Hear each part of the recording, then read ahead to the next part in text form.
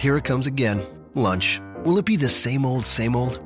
Or are you ready to take a vacation from the ordinary with the new Jamaican Jerk Turkey Sub at Firehouse Subs? Freshly sliced smoked turkey breast, craveably sweet mustard sauce, and a hint of Caribbean seasoning. Just $5.55 for a medium. Save time. Order the new Jamaican Jerk Turkey Sub on the Firehouse Subs app. Firehouse Subs. Enjoy more subs. Save more lives. Participating locations. Limited time only, plus tax. Prices may vary for delivery. Best host, Rob McCarran. Best voice, Jeff Hawkins. Podcast of the year, Shake Them Ropes.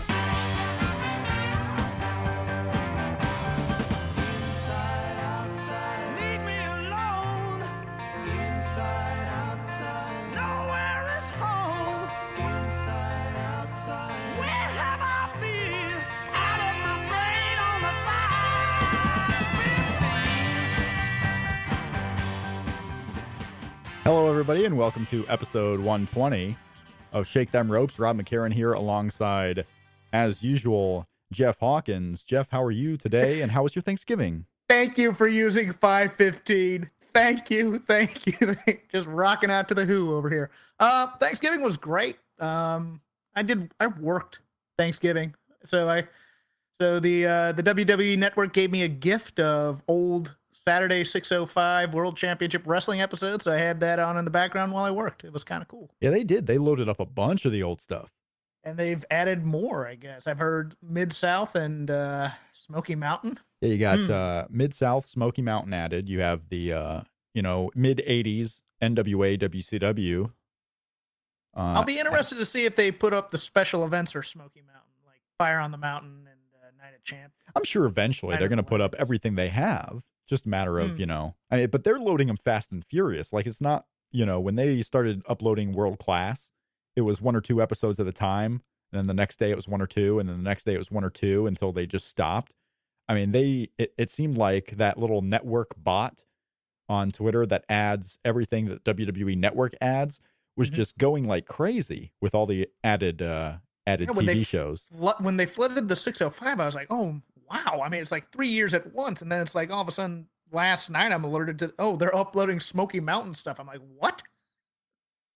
Yeah, it's something. I haven't gotten to check out much of it. I did, and I watched a little bit of the first episode of the NWA WCW they added. Yeah, classic NWA. So yeah. I'll check that over time. But it was a pretty busy weekend. So I'll tell you this. I'll go with this for everybody who's listening in terms of studio wrestling.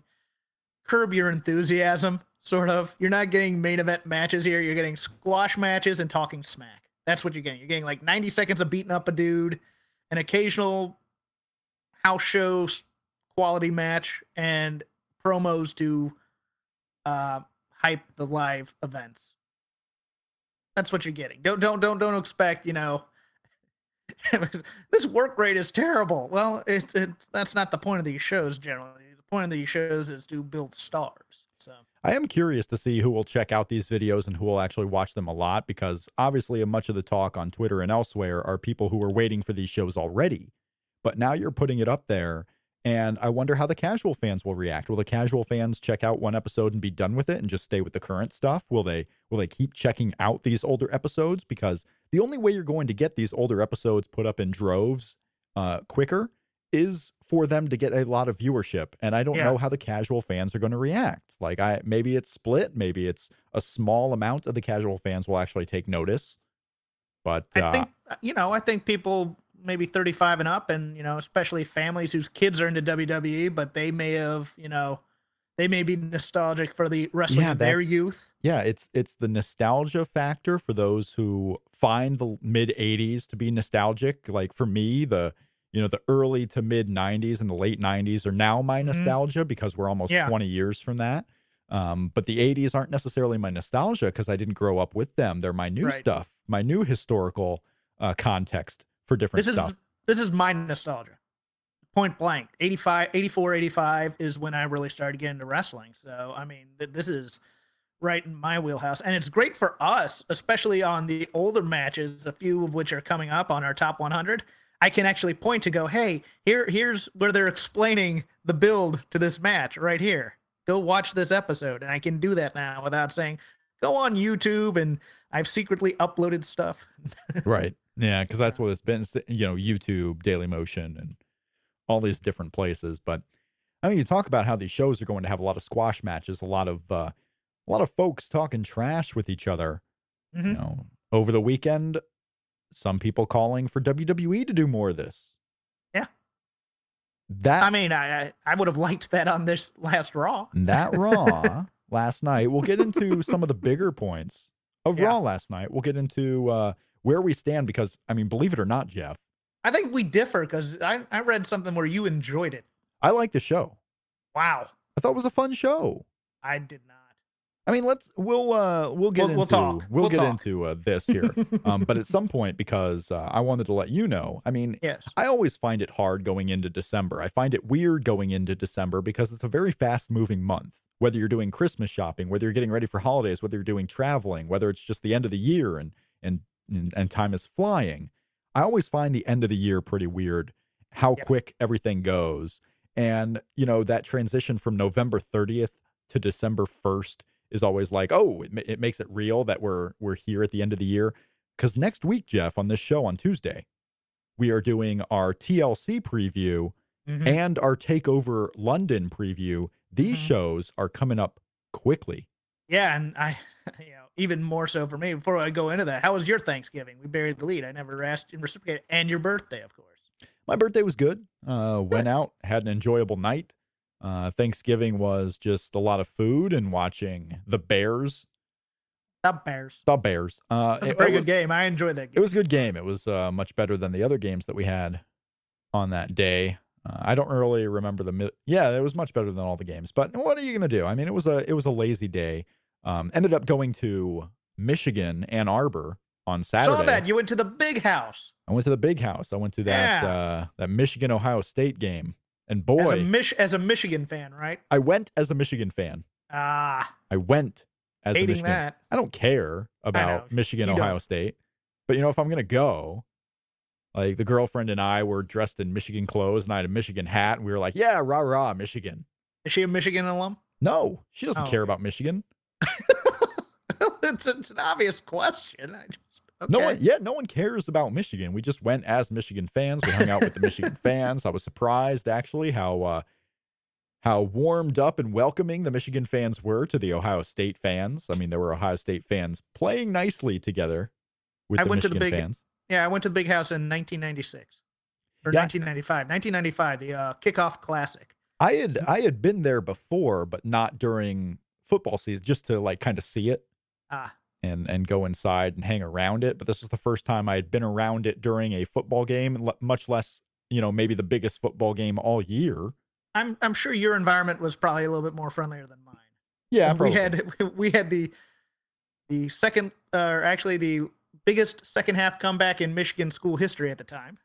Come back to beat us on the last play. I knew how Custer felt. I tell you what, I was surprised. I was really surprised that. Michigan, they've had a pretty good year. They've beaten expectations, even fans' expectations.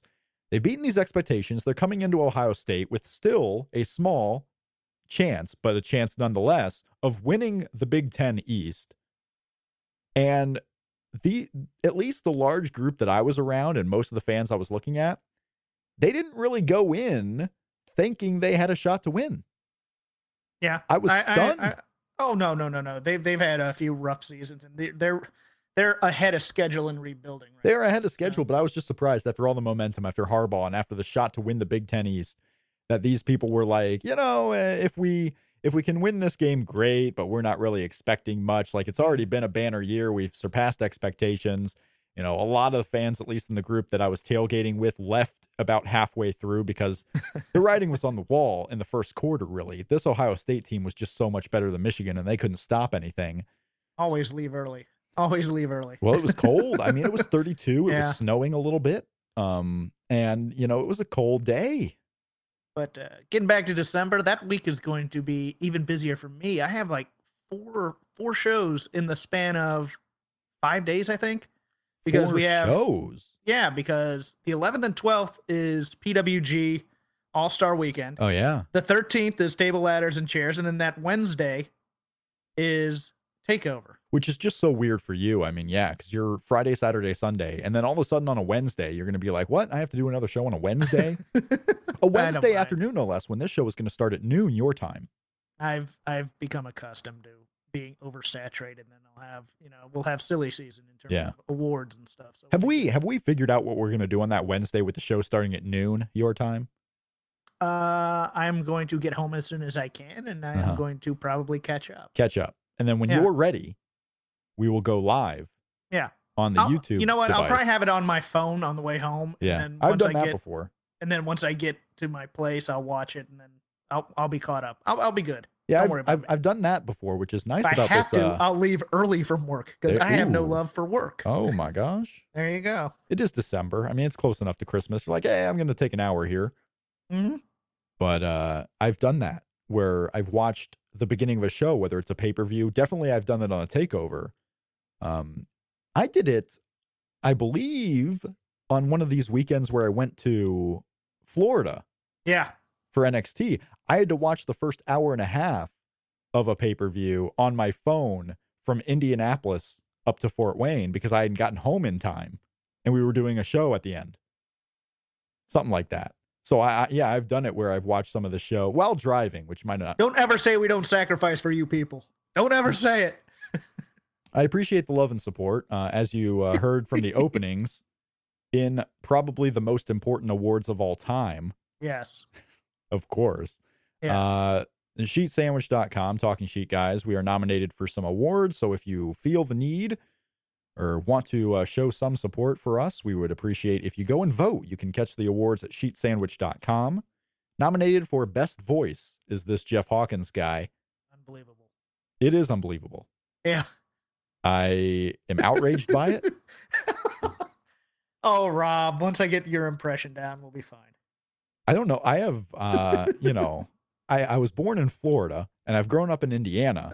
I probably have the one voice. I mean, those are the two places, the Midwest and Florida. You have a silky smooth radio voice. Yeah, you just don't, you don't grow into any type of, cadence. You're talking American really is what you're doing. If there is such a thing. You have bass to your voice, whereas I do not. That's just the machines that I have hooked up to this. Otherwise, let me turn the machines off. I really sound like this. Yeah, Rob McCarran. How's it going? I'm going to give you my real voice as I. Why? Let's see here. I don't know if this will work or not, but can you tell the difference? No. No, probably not. But I'm going to turn the machines back on now. And that's just a microphone. That's all that is. Yeah, it's just not a lot of difference. The mic and all this stuff. But yeah, that's. So, thank you for the nominations, everybody. Yes, thank you for the nominations. At Pro Wrestling on Twitter, you can get more information. At Pro Wrestling, we're at Shake Them Ropes. Catch us on Twitter as well. You can catch all the information about our live shows, which is something we do now after the pay-per-views. And yeah, I'm just thinking about it. 1 week away, we are going to be on the 13th and the 16th live after TLC and Takeover London. But in looking at this TLC card for Tables, Ladders, Chairs 2015, we're going to talk about Raw. We're going to talk about our highlights. Right now we have 3 matches officially announced. Sheamus versus Roman Reigns in a TLC match for the title, the big black and gold belt. Kevin Owens versus Dean Ambrose for the Intercontinental Championship. And a triple threat for the tag titles, the New Day against the Lucha Dragons against the Usos. Those are your 3 matches now with 1 more Raw to go. Do we not have the Wyatts and the Dudleys Dreamer? We're probably going to get some combination of that, but it's not official. I wouldn't be surprised if that's made on SmackDown tonight. Oh, I thought it was made on the Not official, no. Because you don't know if it's going to be a 6-on-6. We don't know if it's going to be a straight tag team match. I assume it's going to be a tables match, which throws my entire Divas title concept out of the window. I thought for sure after last week with the PTO on the table that they were going to somehow be crazy enough to do a Divas title tables match at TLC. Okay. I did. I don't know. No, it makes sense. I'm ready to get into Raw now. Let's do this. Let's talk Raw. Let's talk now on tonight's Raw. Just for those who are late arriving, the part of Paige will be played by Charlotte. Oh, you gotta be kidding me. And the part of Charlotte will be paid and played by Becky Lynch.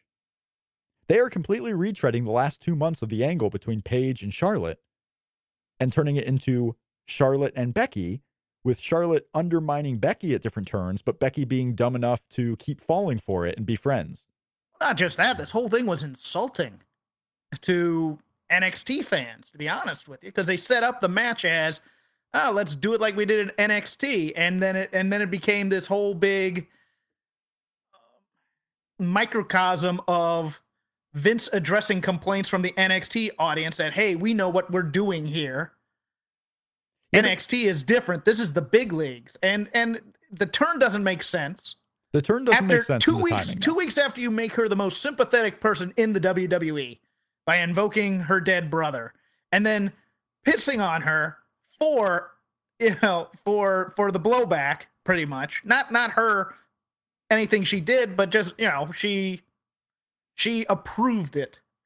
She fought to have this tasteless angle brought in, and now she's absolutely unlikable.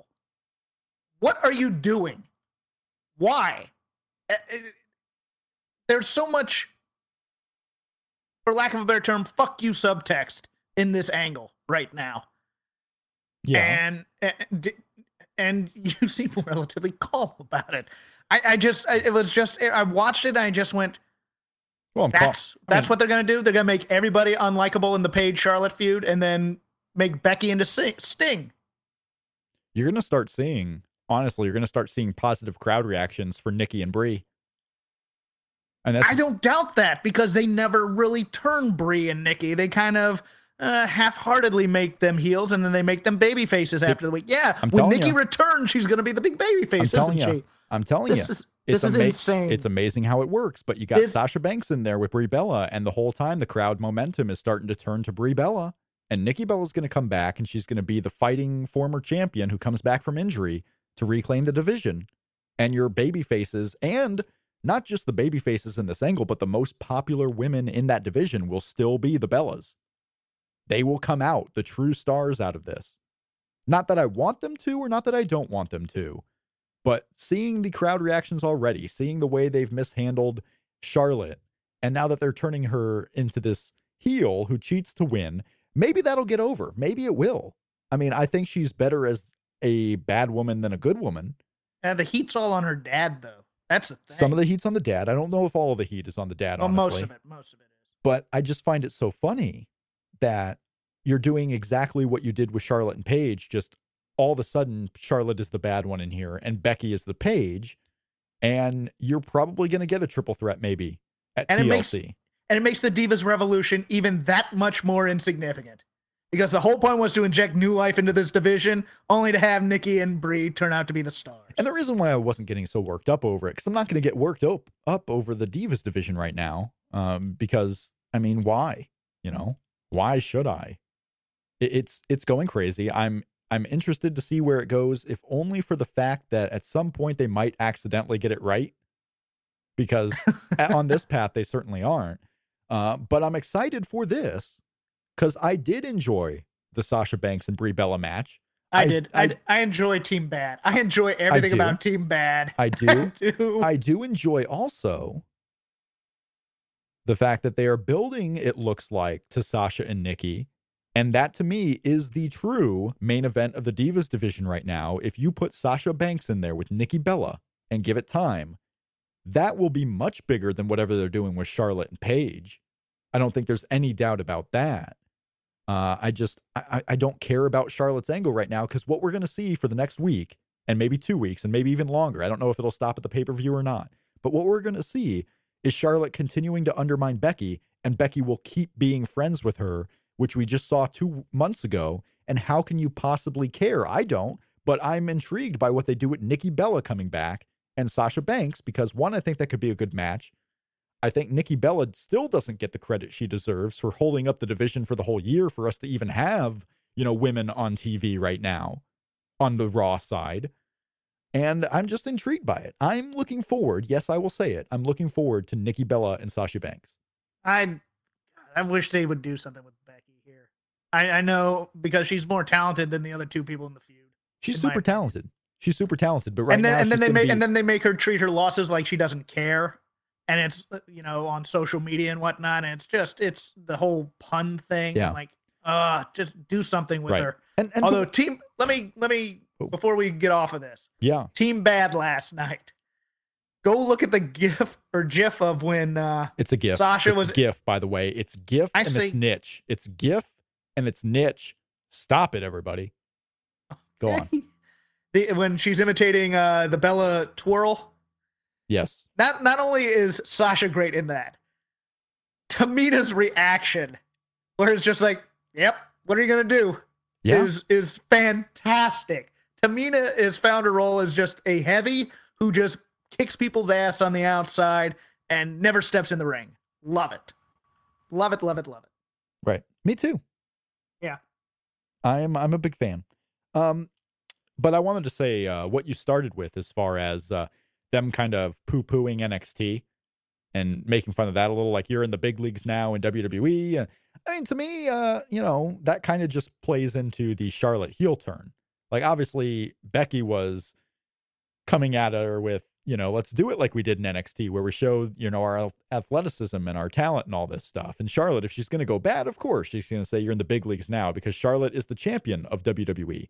If you were the bad guy, it was like if Ric Flair was going to WWE, he would poo-poo WCW. Like, I'm the real champion. I'm here now. So this is the big leagues. No different than that. I don't care about the subtext. It's different. No, it's not. It's not. Different. It's really not different. It's not different at all. Okay. You want to read into it that it's different just because, Vince hates NXT and he's trying to bury Triple H. It's not different if you just take the face of it. Okay, well, we can assume and we can guess what the hidden intention is. If you take it like that, then what keeps Becky from bringing in Reed to tear her down from her high horse a bit? See, that's the other thing you bring in here, because with the character development that's been going on, this heel turn goes, and what affects her, and you know what her weakness is. Why don't you go after her weakness then? Well, you can't do that because it's in bad taste. Well, no, because Becky's a good girl. You can't play both sides of that. And right now, Becky's still friends with her for whatever reason. Wow, this is tough love. Your brother, no.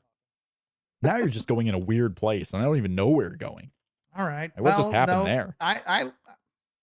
Your point. It's close to talking me into it, but I just can't talk me into it, because I'm just watching this and going, why are you crapping on something that you show on your own network in this way? Because it's not full on crapping. Don't get me wrong on that. We'll get to that when we get to Lana. It's still dismissive of it. And that just seems odd that you don't prop it up as something great, but you lower it as something second class. And it's like when they trash WCW on the shows still now, when they have their entire library on the network and they want you to go watch it. That kind of thing. There's a disconnect there. Speaking of Lana, she's back. For now. Forever. Lana is back for good. Explain the for now, because I bet you're not alone. I bet you're not alone in thinking, first of all, the for now to me is the League of Nations that was begun on this show. Yeah. Like, I see that either lasting a whole 2 weeks, or maybe they're crazy and they go all the way to WrestleMania. But well, they injured her and they didn't bring her out for the League of Nations. So you never know. They could always just say it's a horrible, horrible injury, even though it was lame, and take her off of TV. Yeah, the League of Nations thing. Especially just so after weird. hearing she had quote unquote nuclear heat, which is not true. Get go, yeah. But what are you gonna do? That whole segment. Lana's back. That was a rib on everybody except maybe Ryback. They put it on right at kickoff. Who's the only guy on the roster who cared about that game on Monday night? Miz. And so you're getting face pops against Lana for slut shaming her. That's what it was. It was basically go out and go, yeah, Lana slept with Dolph. Dolph even put on his social media during that time. Ryback got a cheer out of slut-shaming Lana. And then the story of that match is that Rusev picked his girlfriend over his career. And that people get hurt too easily. People get hurt. Yeah, it was a weird segment. It was a weird show-long storyline because they had the Adam Rose thing afterwards. Yeah. Which spent a minute talking about just Dolph. And, I mean, you can call it slut-shaming on Lana, but really it was slut-shaming on Dolph Ziggler and Rusev, too. I mean, let's not be, it was. Let's not be one about it. The double stand. Well, no, Rusev threw in his part there. And I didn't sleep with Summer either to try and kind of save it. But it was slut-shaming. You were getting cheers from saying you slept with Dolph. You went all the way with Dolph. Might as well cheered whore at her. You went all the way. I'm not saying it's right by any means, but I'm just saying, that at the same time with the Adam Rose segment, I mean, they were doing the same thing with Dolph, implying also that Dolph sleeps with men. They were reiterating the Rusev part of it, though, for that Adam Rose segment. Yes, I know. The Rusev Lana part. I know. The whole segment was about the Lana Rusev part. It was just weird. I mean, Adam Rose ain't going to go anywhere with that segment, by the way. Going nowhere with that segment. That's why I read into the NXT thing as I did, because you read into these kinds of things. Who's reading into what? You are just all over the place. You are just all over the place. Because you're just trying to be an apologist for this Raw. I'm not. Okay, so here I will give you exactly why I like this show. Because not only were the New Day entertaining all over this episode, I mean, this whole episode of Raw was New Day City. Yeah. It was putting over Sheamus as a big star, or trying to put over Sheamus as a big star. He's your champion, so why not do that? You had the League of Nations forming, which may not be the best thing. It's intriguing. Like, I don't know what they're doing with Alberto Del Rio. I don't know what they're going to do for the long haul here. I don't know where Brock Lesnar fits in when he comes back. I'll give you my theory. I don't want your theory right now. I don't know where John Cena fits in when this comes back, only to think that John Cena will be the one who destroys all 7 of these guys by himself. And the only question I have is whether or not Roman Reigns will help him, or if it'll just be left to John Cena. I'm intrigued. From the moment the show started and they were going to do the title match with Roman Reigns and Sheamus, at least this episode gave me something to look forward to. And it just built up what are they going to do to me? And you know what? I was entertained going through the 3 hours of the show with, the matches that were happening, with the ideas of what could be done with it. I don't know. I understand that there was a lot of backlash on the show. I understand all the negativity towards certain segments on the show. I'm not saying everything was a home run. I'm just saying this wasn't one of the worst Raws of the year. I just don't see how you thought they built Sheamus up here as anything more than a goof. He was a little goofy. I thought they misfired on the attitude of Roman throughout the whole thing, and being cocky and smirking and smiling as opposed to just being angry. He has nothing to be cocky about right now. I mean, this guy should be a guy who's angry, getting screwed over. Yeah. He shouldn't be cocky, because whether we think he might be able to beat Sheamus, that's not the issue. We know at this point that Roman Reigns can beat Sheamus. So we don't need the cocky aspect. We need the guy who's looking for a smart way to get around the fact that he will always get screwed out of the title. Mm-hmm. And we haven't seen that yet. When Steve Austin was going through this, Steve Austin found ways to get around the boss, and he made the boss look like a fool sometimes. Ain't no one going to be making Triple H look like a fool. And Roman Reigns needs to be more of that kind of Steve Austin-ish, to where he's going to get around all the screw jobs. We're going to talk about Daniel Bryan and John Cena from SummerSlam 2013, which, is good timing again with these top 100 matches, because we've saw a similar angle happen here with Roman Reigns. How did Daniel Bryan get around that? He had a crowd reaction forcing the Authority to put him where they didn't want him. Roman Reigns ain't forcing the Authority to put him where they want him at all right now. No. And there is no incentive here for the crowd to get behind a cocky Roman Reigns, because, we know you can beat Sheamus. How about you go out there and try to figure out a way to do it? Because right now you're not figuring out that way. It was the right move, done the wrong way. If he had just punched Sheamus, taken the belt, and stormed to the back and held it up, that'd been fine. But it was the smiling, the high-fiving of fans. I got one over on him. No, you should be pissed. You should be pissed beyond hell. And, Sheamus kind of the same way. Kind of, I wanted a little bit more, I outsmarted you, as opposed to, look at me, I'm the Irish champion. Booga, booga, booga, booga, booga. That kind of crap. It was just like, there's a disconnect there. I mean, there are ideas there. I think though they set up what they're doing here. And it's smart in some ways, but it's, you know, as I wrote to you, it's all or nothing and all and nothing at the same time. Yeah. And Roman Reigns, and let me explain that. Roman Reigns was teamed with his buddies, the Usos and Dean Ambrose. They're now falling by the wayside due to injury and just being beatable and getting bro kicked and whatnot. So they'll go off and do their stuff there. And they had a 7-on-1 beatdown on Roman Reigns. And now Roman's going to have to get his revenge through all 7 of them. So you already had him go through all the Wyatts. And now he's going to have to go through basically every single upper mid-card heel that you have in the company. So you're going to cannibalize that whole side of the ledger to get this guy over. So they're going after it. They're going to have the Roman Reigns revenge tour, where he beats all 7 of these guys on his way and probably gets screwed at the end for the title, and then we all get angry about it. But that's the plan, it appears to me, at least. And so instead of building some sort of feud here in terms of 2 characters who are going to go on a collision course, you're going to have to now rebuild these 7 guys in some way. Although the New Day won't need that much rebuilding. They'll just go off and do their tag title feud and whatnot. And then, you know, you kind of have Rusev and Barrett as cannon fodder, Del Rio as who knows what at this point, and Sheamus. I will say one of the big news items to come from Raw last night is something that didn't actually happen on Raw last night. Owens? Kevin Owens was reportedly ill, too ill to be on the show. The Alberto Del Rio slot in this League of Nations was going to be Kevin Owens.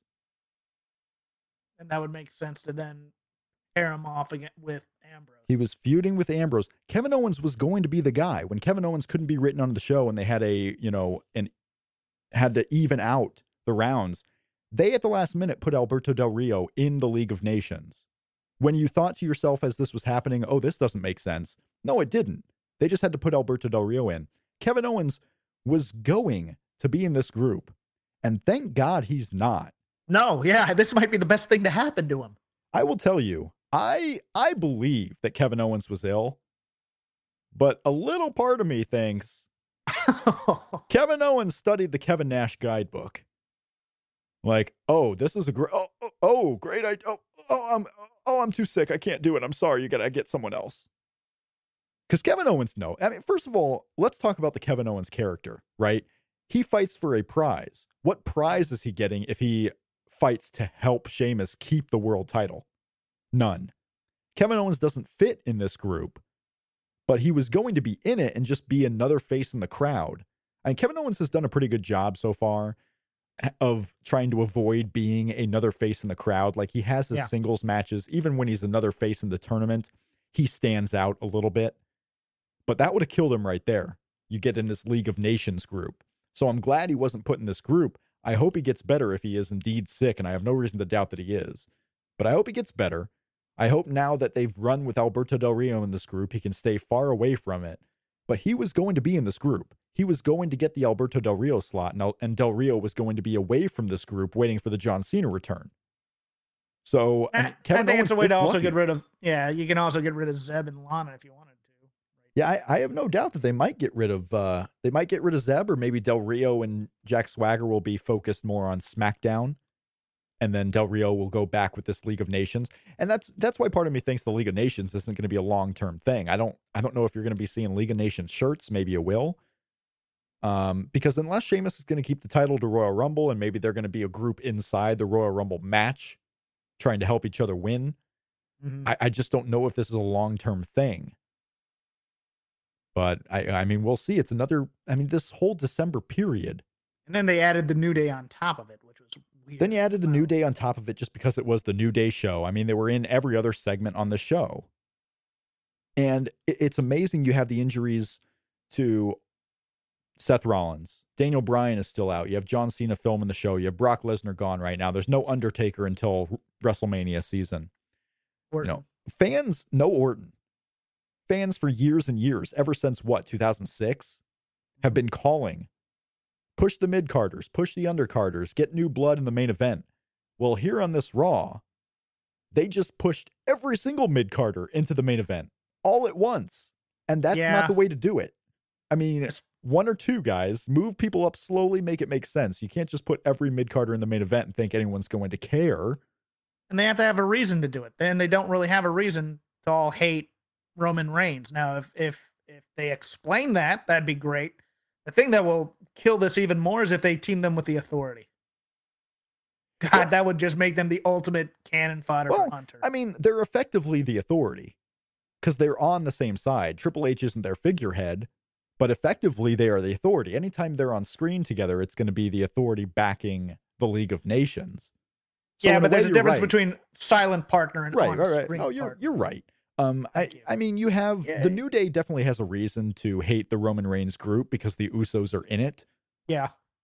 You know, Kevin Owens was going to be in it, you know, taking on Dean Ambrose, and there's your, you know, four guys who were paired together making sense. Yeah. You know, King Barrett and Rusev are just there. Mm-hmm. It is funny. I mean, part of the show last night felt a little like the April 2000 Nitro era where they were resetting everything and the new groups formed and you didn't really know what the characters' motivations were because all of a sudden two people were fighting and now on the same side because they just did a actual reset of the show. And then also part of the show felt like Thunder when all the main stars stopped appearing on Thunder.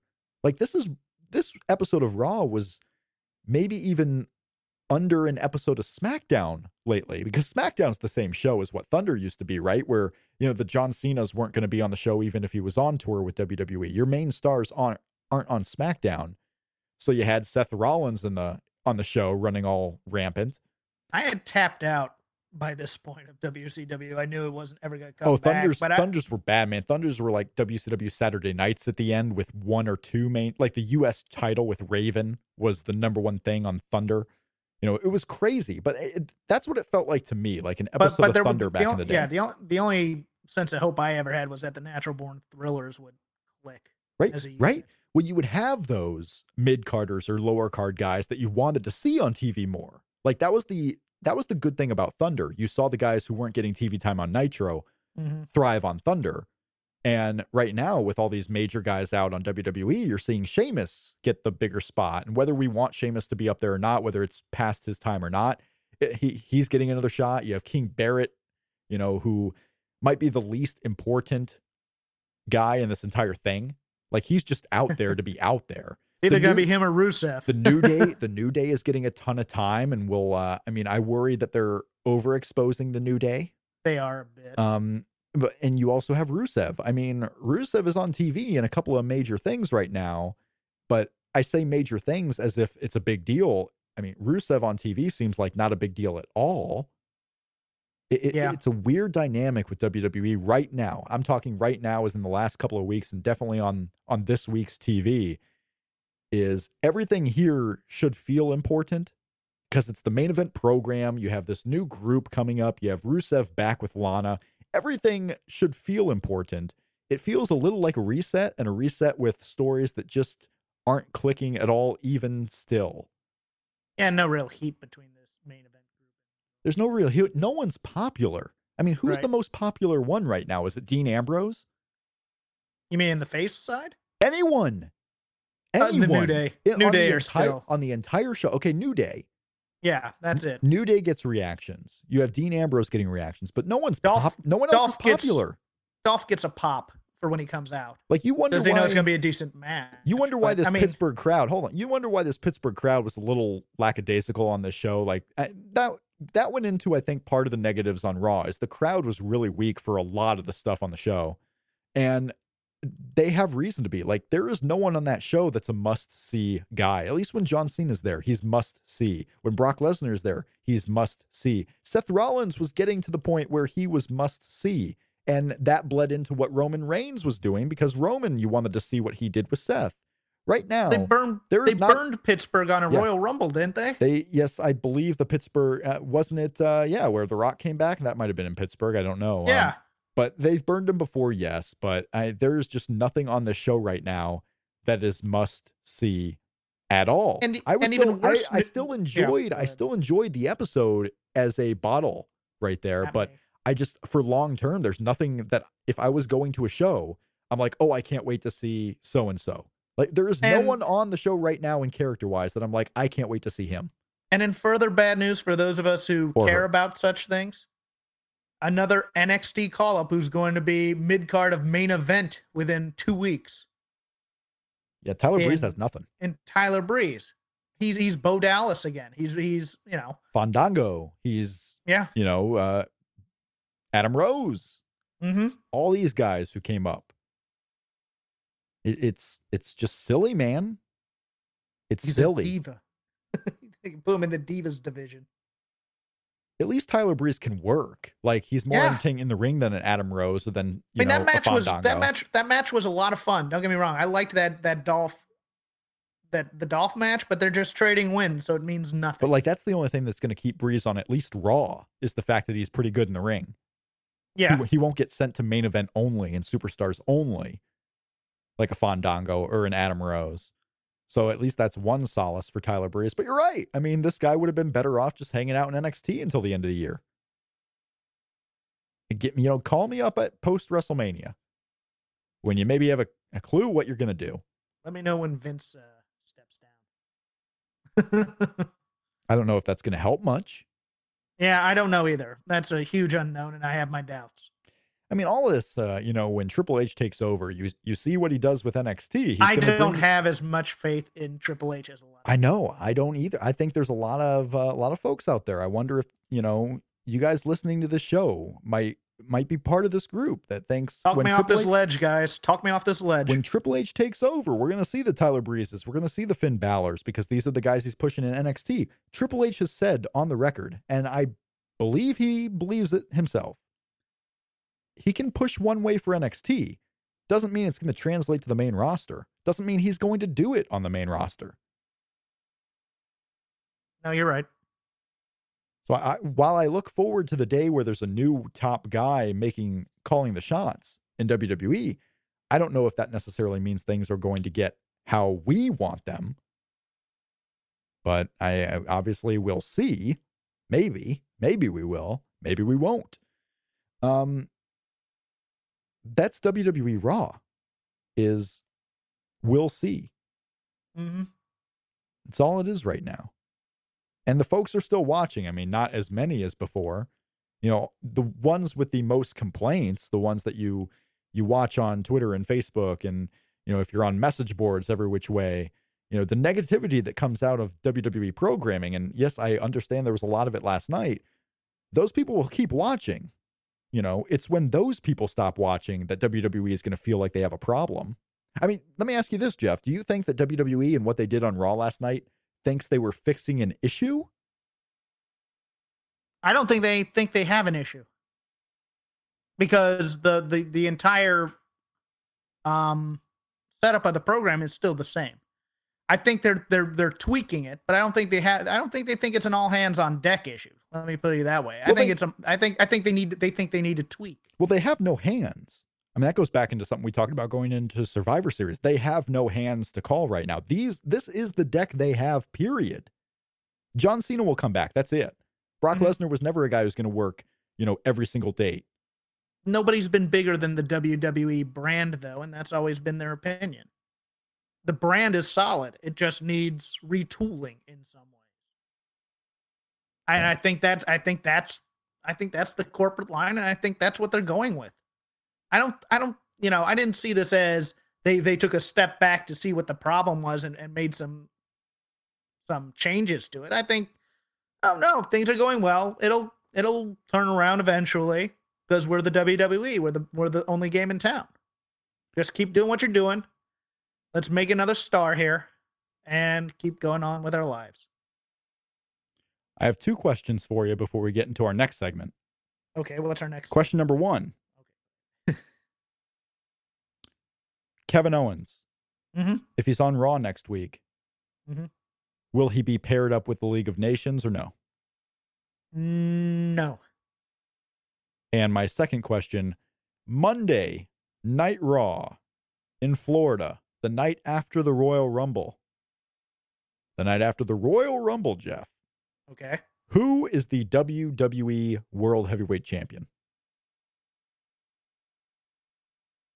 Brock Lesnar.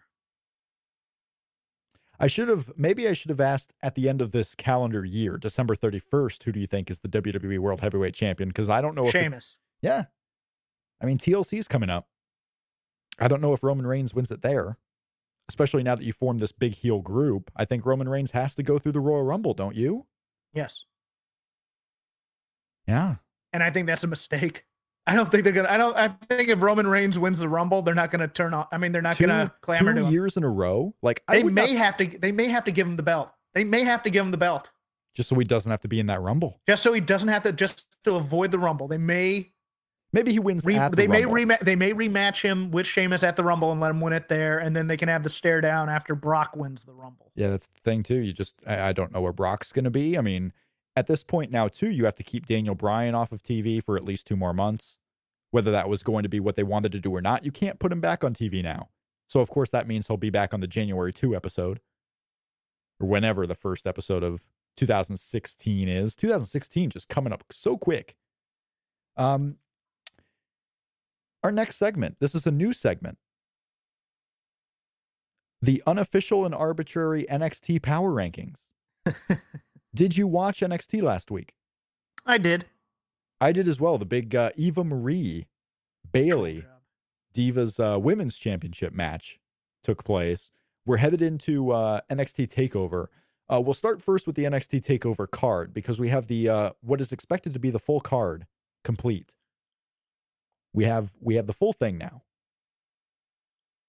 For the NXT title, Finn Balor and Samoa Joe. For the tag team titles, Dash and Dawson against Enzo and Big Cass. Mm-hmm. The Women's Championship, Bayley versus Nia Jax with Eva Marie at ringside. Very important.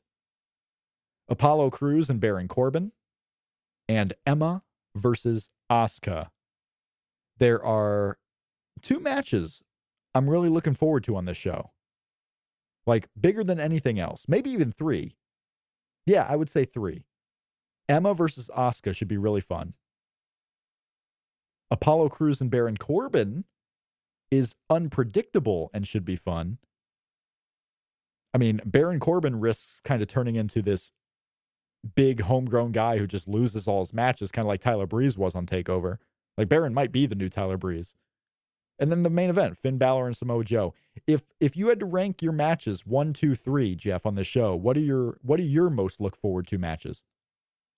Balor and Joe would probably be number 1. Yeah, me too. Number 2, probably the Asuka Emma match. Yeah, I could see that.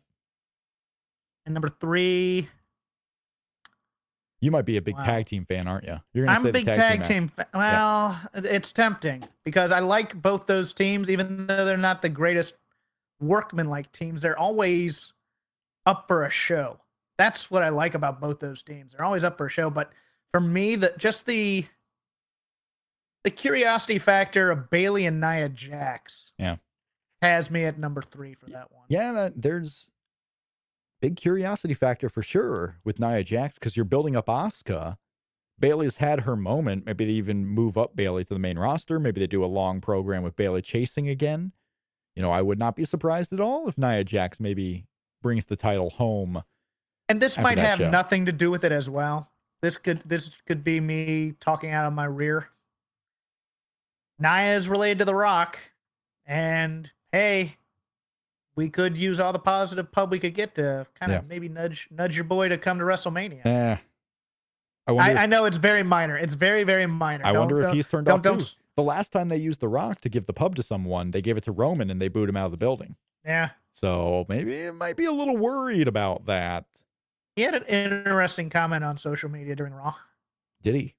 Yeah, someone had whoever runs the WWE Creative Humor account wrote something to the effect of a conversation between WWE and The Rock. It's like, hey, Rock, we'd like to plug your next movie, and he goes, "Nah, that's all right. I got this, I think." And Rock goes, "Oh, that's so cruel, but so funny," or something to that effect. He really enjoyed that joke. I was like, maybe he is turned off. Why wouldn't you be?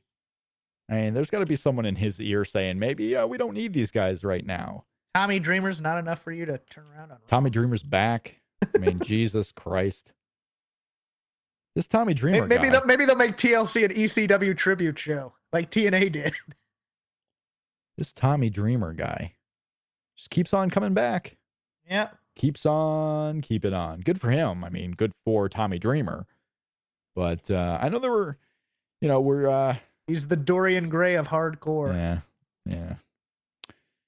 The unofficial and arbitrary NXT Power Rankings. So what I'm going to do here, and if you have yours, you're going to do yours as well. I don't know if you do. I can wing it. You can wing it, sure.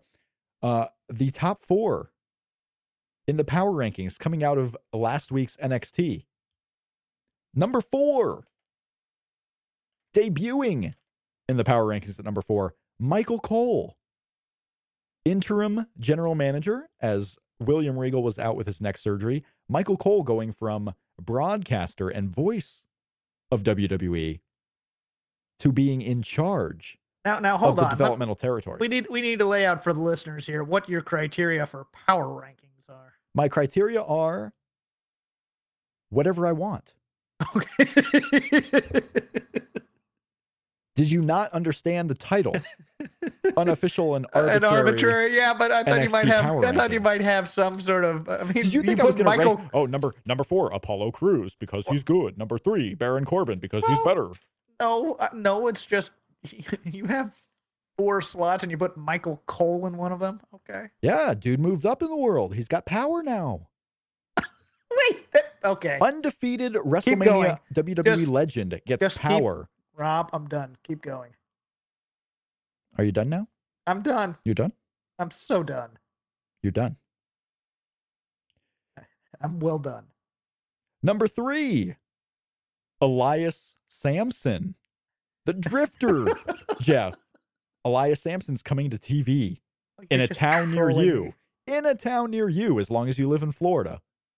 A town near you, Elias Sampson is coming with his guitar, getting TV vignettes and everything.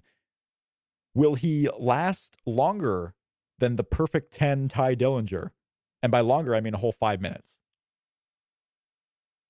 He'll last longer than Cal Bishop. Yeah. Number 2. Jumping the gun a little bit there, Jeff.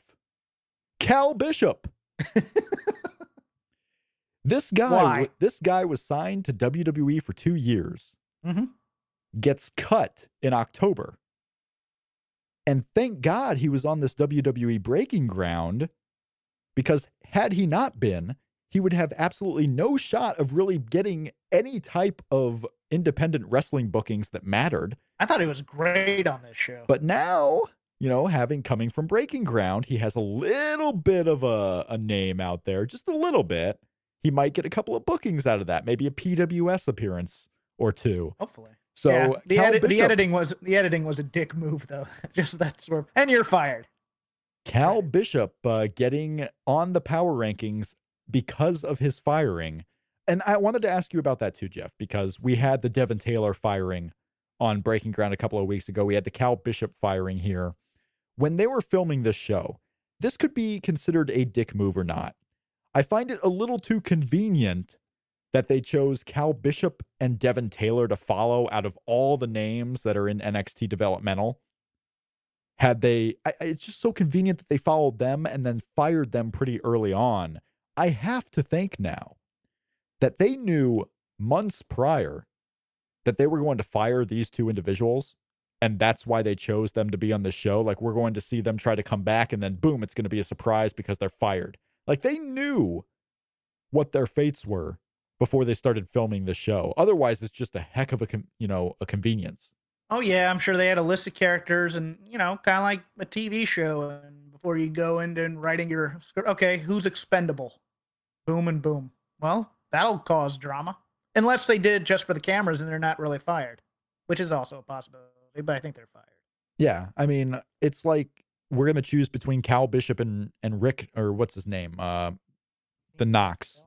Oh, I forget what his first name is. I want to say Rick Knox, but that's the PWG referee. Yeah. So that's obviously not it.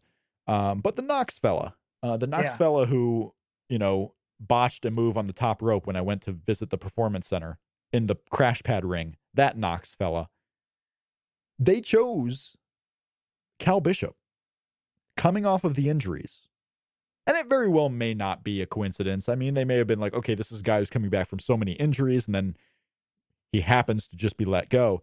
I have this feeling they knew they were going to let him go for the television show. So they just kept him going along, kept him going, knowing full well this guy was getting fired on the TV show.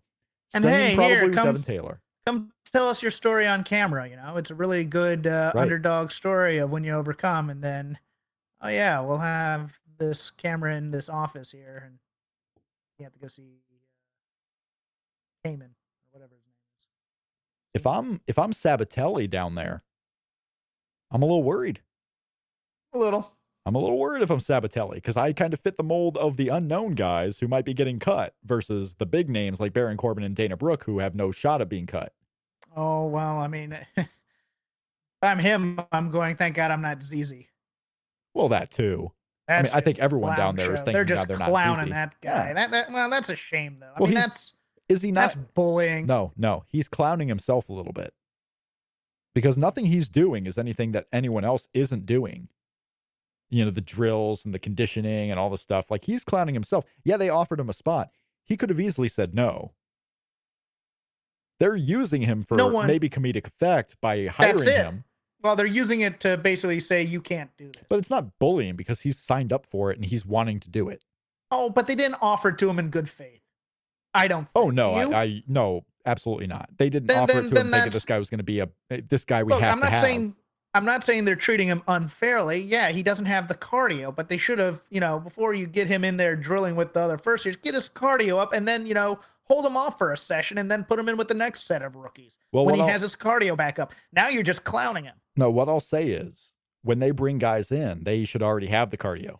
I agree there too. Yes, that you should be ready to go. So don't offer the guy with no cardio. Tell him, get your cardio going and we'll offer you a contract. I mean, they're not signing this guy to be on the treadmill for 3 months. No, but they're not signing him with any genuine interest either. Oh, no, they're not. For sure they're not. And he's still there. So really, the joke is definitely on him. And, well, it's on the people who watched Tough Enough who liked him. That's who the joke's on. It's screw you guys. You can't hack it. See? Look at him. Do you think there's something bigger there to where they're putting this guy on Breaking Ground so in future seasons of Tough Enough, like, okay, like these guys if you want, but these are the guys who are never going to make it. So maybe put your value and put your emotion on someone who actually has a chance to make it. If you're a fan. Tough Enough already has that false reality of these guys have what it takes to make it possibly. So I don't, I just think it's a continuation of, these guys can't make it really. And here's why. It's just furthering the bit in some ways of Tough Enough more than as a cautionary tale of any kind. And number 1 on the power rankings, referee Danilo. This guy gets the assignment to referee Eva Marie and Bayley for the women's championship. And what does WWE do? They don't trust this guy. They bring in Charles Robinson. Little Nate to come in and make sure that nothing goes down. And Danilo gets the last laugh because Charles Robinson is a bumbling idiot in this match. Doesn't know what he's doing. Everything is going to shit. The whole episode's a troll that they're going to screw Bayley. That's what's the beauty of it. Well, it was a beautiful match. I love the whole presentation. But Danilo comes back after getting physically kicked out of the match. Comes back, counts the 1, 2, 3, is the referee who gets things done correctly, while WWE official Lil Nate is fully embarrassed. So number 1 on the power rankings this week for his valor and keeping everything as briefly controversial as it can be. Danilo, your ref, Robbie E's brother, is your number 1 on the first ever I didn't know that NXT power rankings. Dan, Dan, he's good friends with Sasha, but Who isn't good friends with? Well, because they were on the same independent scene. He was Dan Eckos on the independent scene, Rob Eckos' brother. Good for Danilo getting the spot there, because that's a story that they really didn't focus on. But Danilo had been the ref in a lot of these Divas Championship matches that had kind of had some controversy. He was the ref who counted the non-3 for Eva Marie in the match that was botched on Eva Marie's return, where she didn't kick out. No, I knew that. So they were kind of playing that up a little bit. Like, we're sending Charles Robinson out because we don't trust Danilo fully to referee these matches. So instead of just sending like Drake Younger in there, why don't we send a second ref out? Because everything always goes right when there's a second ref. So there is your power rankings, your first ever Power 4 for NXT. Oh, do I get to do 4 now? Nope, I we're won't done. give explanations. We are moving on. Because you took too long. I took too long. You're the one who ranked them. Yeah. Well, now you know the gimmick. You can come up with yours next week. I'll just change the show next week. I tell you what, maybe we'll do that. Maybe come up with something and just maybe next week you'll do yours, and then we'll just transfer weeks. We'll just go back and forth. But it is time, Jeff. Yes. For match number 54 on our top 100 countdown. The best matches to see before you die. This is WWE's.com's list. We are going down the list from 100 to 1, doing a match on each show, talking about what led into that match, talking about the match itself, where we are from that match. Match number 54 on the countdown, John Cena versus Daniel Bryan, two guys who are not around currently, only 2 years later. John Cena, Daniel Bryan at WWE SummerSlam 2013, the main event. What was scheduled to be the last match of the show, this was for the WWE Championship. Jeff Hawkins. I watched this match earlier today. I love it. It was my favorite match on that card. I know it's a toss-up really between Brock Lesnar and CM Punk and the Cena-Daniel Bryan match. Where did you stand? How did this rate in terms of the matches on SummerSlam 13? I went back and watched it because I hadn't seen it on TV in a while. I was here live. You were there live, that's right. I like the match. I really do like the match because I like that they both take turns playing very subtle heels in their own way. It kind of flip-flops there for a second, then it goes back. But Cena doing the whole gimmick of addressing the fans, I can't wrestle, me, that's brilliant. Anyone who doubts that John Cena could not pull off being a heel is wrong. He was great, and especially... I don't think anyone thinks he cannot pull it off. I just, they're like, he's never going to be a heel, not because he can't pull it off, but because there's too much money in him being a babyface. I had forgotten all about that elbow problem of his. That thing was nasty. It was gross. Like, he was wearing the pad here, but on the Raw before, it was like the Necro Butcher elbow, where it's just like, there's a big ball there. It's like 2 golf balls sticking out of his arm. Now, the unfortunate part for me is this is a well-worn story that the WWE likes to tell in terms of the angle of the guy who's getting over that they don't want to get over. And so they put things on television as part of the angle to tell you why you shouldn't like this guy in terms of how they really feel about him, including your boy Brad Maddox. May his job prospects be plentiful in the future. Yeah, they won't be. He'll be out here doing improv. Oh, I'm sure. Well, he already has been. So. I know. Go Mad Braddocks. But, they did this with Booker T. They did this with Chris Benoit. They did this with Daniel Bryan. They did this with Zack Ryder. They do this to a lot of guys that, it's the, you're popular. We'll put you in an upper card to main event spot. We'll tell the people why we don't like you. And you'll somehow get the rub by getting beat in the main event or getting screwed by the Authority. And that'll be your reward. And then we'll wonder why you're not a bigger star than you were. Which, for the aftermath of this match, it was the crowd, as I recall, ate it up. Because half of them loved Randy Orton, and half of them hated Triple H, from what I remember. And the fans usually, I don't think we saw it so much with Sheamus this time, but the crowds pop for the Money in the Bank. They just do, because they know they're going to get a title change. They know it's a big moment. It feels like a big moment, so it doesn't matter who does it. Well, yeah, but doing it against Daniel Bryan, it didn't get as loud of a pop as it would have, where it's like you're excited to see the title. I think like, more of it was the Triple H I don't want turn. to see the title. More of it Yeah. was the Triple H turn. Yeah. But And I thought Triple H did a great job refereeing up until that point. yeah, he did a really good job. Yeah, I mean, we'll talk about the match here, of course, but I was curious too, because I was trying to remember like going into this match, like, John Cena. It had come out that John Cena was going to take like a month off for injury. Yeah. With that elbow, and you saw the elbow, so it was pretty obvious. So most people going in, I believe, and I was looking at like Bleacher Report and Voices of Wrestling and like all these previews that were written before the show to see who was being predicted to win this match. And it was overwhelmingly people predicting that Daniel Bryan would win. But it was about 50-50 on whether or not Randy Orton would cash in. Like, Randy Orton cashing in was a big storyline, a big talking point coming into the show. Like, it wasn't so much a storyline going into the match in WWE world, but, this guy, Randy Orton, didn't have a match in the show. In the bubble. He had the briefcase.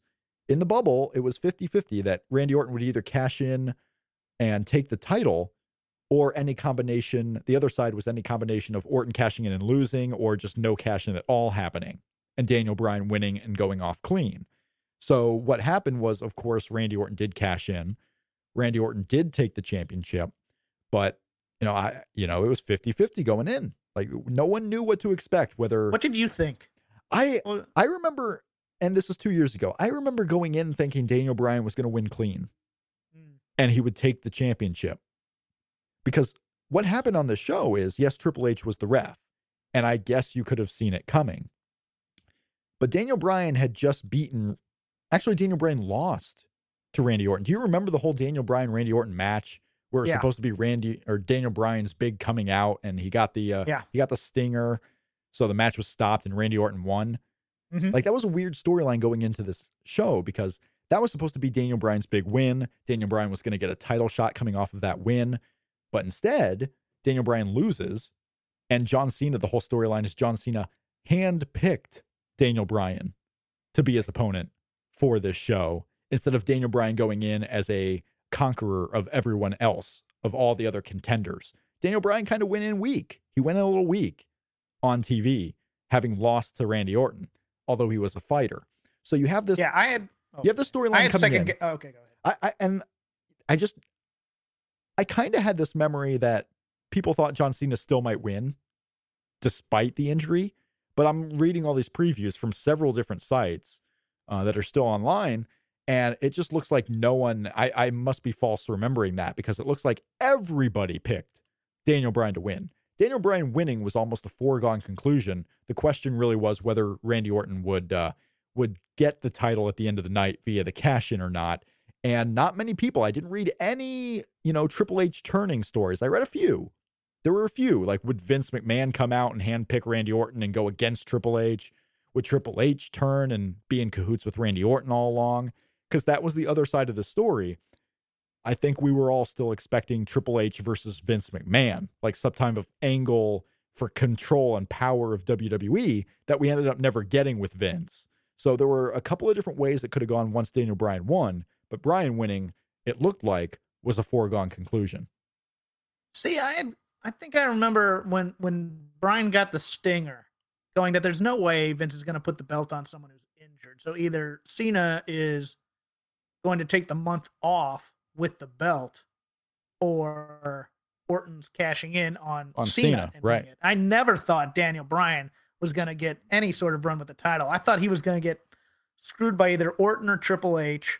He's going to have this very, very tough match, but eventually get knocked out of the way and probably pinned. Right. And he'd be an afterthought, and then Orton and Cena could, because this was when they were doing the constant rematches of Orton and Cena, if I recall correctly. Yeah. And maybe I'm a little. You're right on that too, because I went in expecting a lot of these previews to say that John Cena would win, then Randy Orton would cash in, and that would explain it. I expected to see that a lot, but maybe I was going to the wrong websites. I went to like Bleacher Report and What Culture and Voices of Wrestling and Wrestling Observer. The overwhelming response, at least at the time, factually, just from reading all the reviews, were people thinking Daniel Bryan was going to win, and that surprised me going back in time to this match, that that was the narrative going in, that a lot of people expected Daniel Bryan to win, because I could be misremembering, but I kind of was on the same wavelength as you. I thought Daniel Bryan might lose the big match, but then Randy Orton comes in. Yeah. But the match itself, I thought over-delivered. I at least thought that was a possibility, because going in, I seem to remember myself thinking Daniel Bryan would win. I just thought the possibility would be there of Cena winning.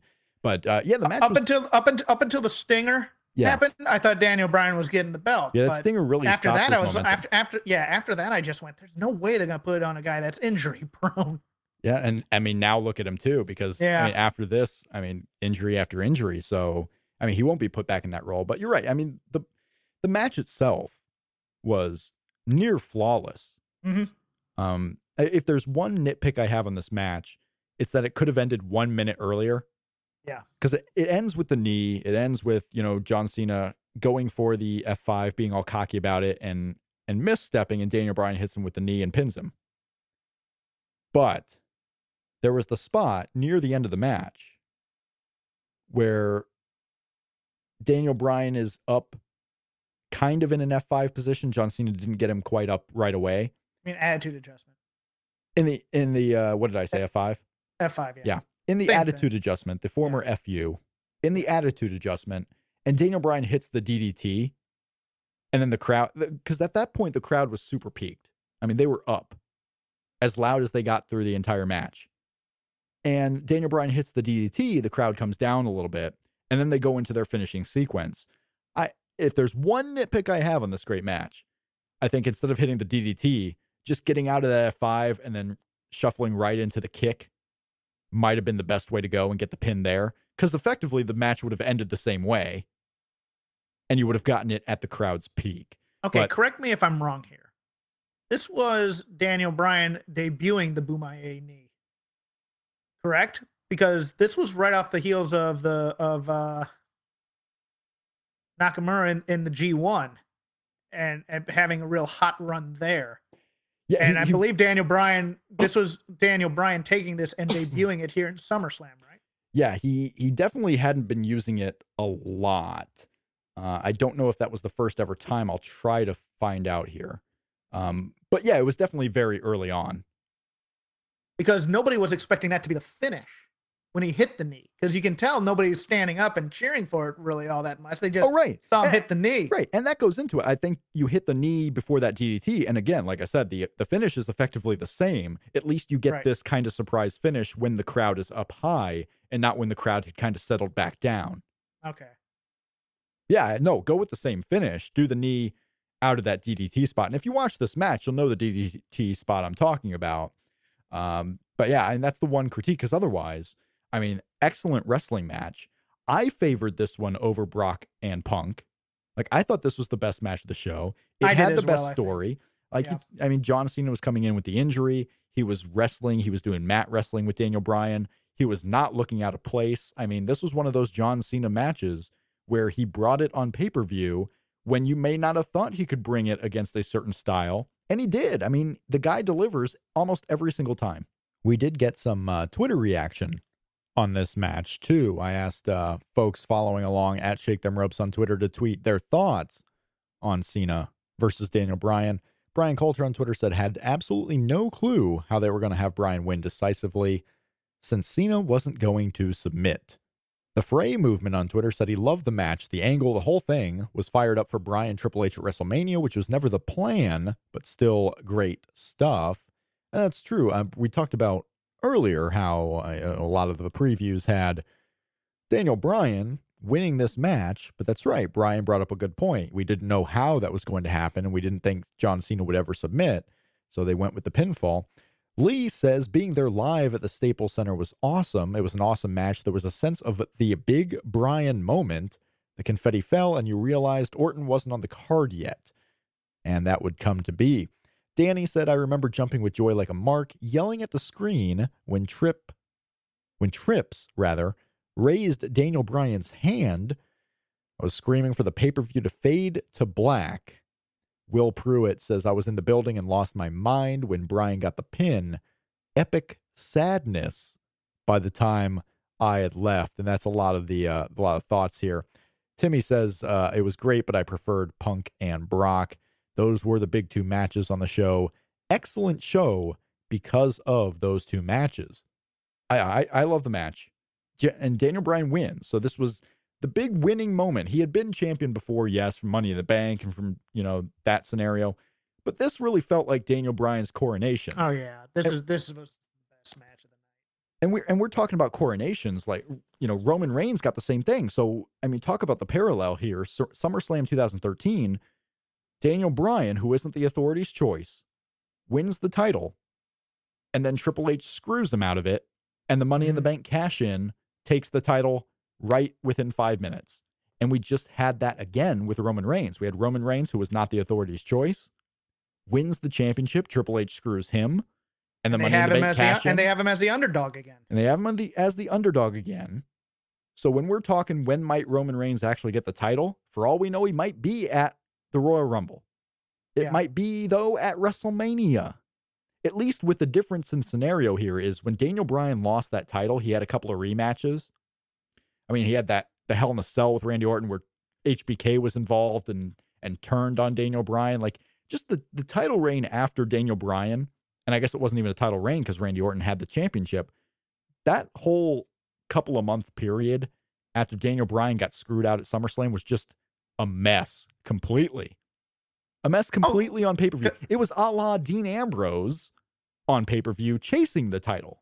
They spent the next 6 months screwing Daniel Bryan time and time and time again to the point where we just hated seeing it. We hated seeing it. He ended up joining the Wyatts, and then the crowds just went nuts for him, and he got the big babyface reaction, and they forced him to put in the WrestleMania main event. Because, of course, if you're not aware, SummerSlam 2013 ends with Randy Orton cashing in Money in the Bank and winning the title off of Daniel Bryan, who had just won it.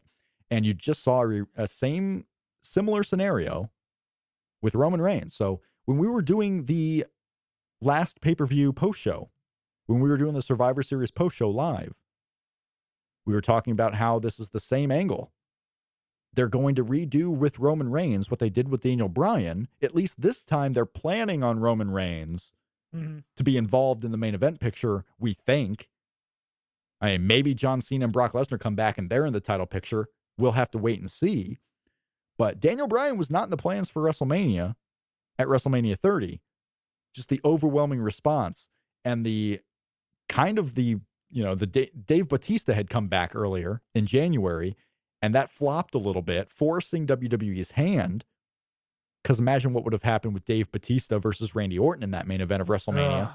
Disaster of a show, even. Yeah. Because there was nothing really left on that show. If you took Daniel Bryan out of WrestleMania 30, at least what he did, maybe even put the Sheamus match on there if it was going to be Daniel Bryan and Sheamus. You take Daniel Bryan out for WrestleMania 30, that is a disaster of a show. Oh, yeah. One of the worst WrestleManias ever, possibly. But you put him in there, and it turns out to be one of the best WrestleManias, and definitely one of the best WrestleMania finishes of all time. This one isn't looking too good. This one is not going in looking good, but you're going to have Brock on the show. You're going to have Cena on the show. You're going to have Undertaker on the show. Got to see what they do with them. I'm concerned because I'm paying money for this one. You are. You're supposedly coming, aren't you? I'm going to be there. I don't know if I'm going to be at WrestleMania. Wow. Okay. I might save the $200 and watch it at a bar and, be ready afterwards to do whatever we're going to do with Shake Them Ropes. But I don't know if I have to be a part of it. I don't know. Maybe the main event will get me. Maybe the main event's going to be Daniel Bryan versus Hulk Hogan. What are the odds of that, you think, Jeff? What are the odds of Daniel Bryan and Hulk Hogan being the main event of WrestleMania 32? Slim and none, and Slim left town. Why did Slim leave town? Right, because he was booked poorly. So anyways, our match for next week is a match that I was live for. And you really love this match. I love, as I recall, Edge versus Mick Foley. Yes. From 2005's WrestleMania, 2006, WrestleMania 22, 2006. I like this one a lot live. It had the big Mick Foley WrestleMania moment. What after the fact was really possibly Mick Foley's lone WrestleMania moment. Yes. Going through the fired table with Edge. So we'll talk about that match. That is next on our top 100. That would be what, match number 53? I believe so. We are almost halfway. Mm-hmm. Mick Foley will be our halfway match because Mick Foley is also in number 50, Undertaker versus Mankind from the King of the Ring. Yes. There's a lot of Mick Foley coming up. Mick Foley and Shawn Michaels from Mind Games, number 44. Yeah, a lot of Mick Foley coming up on the old Cactus Jack, number 35. There is a ton of Mick Foley on this countdown. So I think we've already had one or two matches. Yeah, we're going to have a lot of Mick Foley on this countdown, but I'm looking forward to that. But yeah, Daniel Bryan, John Cena, if you haven't seen it, or just maybe watch. If you haven't watched Definite it watch. since SummerSlam, Watch. yeah, you have to. It's great. Go watch the whole SummerSlam. Go watch Cody Rhodes and Damian Sandow. Go watch Christian and a much lighter Alberto Del Rio. Go watch Rob Van Dam and Dean Ambrose in the pre-show. Go watch The Miz awkwardly open up SummerSlam with Fandango. Go watch JoJo. Yes, he did. I don't have him on there. He was on SummerSlam 2000. He didn't wrestle. Oh, okay. That was the gimmick where he was the host of Survivor. Oh yeah, that's okay. SummerSlam. Yeah, no, you're right. And they had I'm Fandango still come out shocked. and dance around him. Eva Marie was on this card. Natty with Naomi and Cameron defeated Brie Bella with Nikki Bella and Eva Marie. Yep. Yeah, Eva Marie and Lord. JoJo, because this is when Total Divas was starting. Yeah, because she sang the national anthem. JoJo sang the national anthem. It's just crazy. JoJo's going to be a 3-year veteran this year of WWE. She doesn't even like wrestling. She doesn't. It's funny sometimes to see how long certain people have been in, because especially like an Eva Marie or a JoJo who feel like they've been there for 1 year and they're coming up on 3 years with the company. Yeah. Never ceases to amaze me. I mean, Tyler Breeze has been around for 5, maybe 6 years. Yeah. Those guys just stick around. You know who's not sticking around, though? Us. I was going to say Cal Bishop. Because he gone. Devin Taylor gone. Brad Maddox gone. Brad Maddox gone. Adam Rose soon to be gone. Really? Oh, God, come on now. They just keep people around till they rot. They keep some people around, but I thought the Adam Rose gimmick was a last call. Adam Rose doing the Rosebush segment. That is $2.59 in a bar in Indianapolis. You got to get out now. You're they make done. you drink more in Indianapolis because the women are uglier? What's up with that? You just stop serving alcohol at 3. The bar's closed at 3. They close at 3 there? Wow, that's cool. Is that late or is that early? Late for LA. Last call's 1:30. Bars close at 2. Well, who would have thought? Indiana. Late night partying more than Los Angeles, California. This late night party is over, though. I'll see you next week. In a world of 1 million wrestling podcasts, there is a new shining star with great interviews, analysis, music, and me, Matt Coon, on total engagement. Go to any podcast platform to listen today. Enjoy all your favorite sports like never before at BetMGM. Sign up using code Buckeye and receive up to $1,500 back in bonus bets if you don't win your first bet. When you register with BetMGM, you'll get instant access to a variety of parlay selection features, live betting options, and the best daily promotions in the business. And with BetMGM at your fingertips, every play and every game matters more than ever. Place your money line, prop, or parlay bets with the king of sportsbooks today. Sign up using code Buckeye and receive up to $1,500 back in bonus bets if you don't win your first bet. BetMGM and GameSense remind you to play responsibly. 21 plus and present in Ohio, subject to eligibility requirements. Rewards are non-withdrawable bonus bets that expire in 7 days. Gambling problem? Call 1-800-GAMBLER. In partnership with MGM Northfield Park.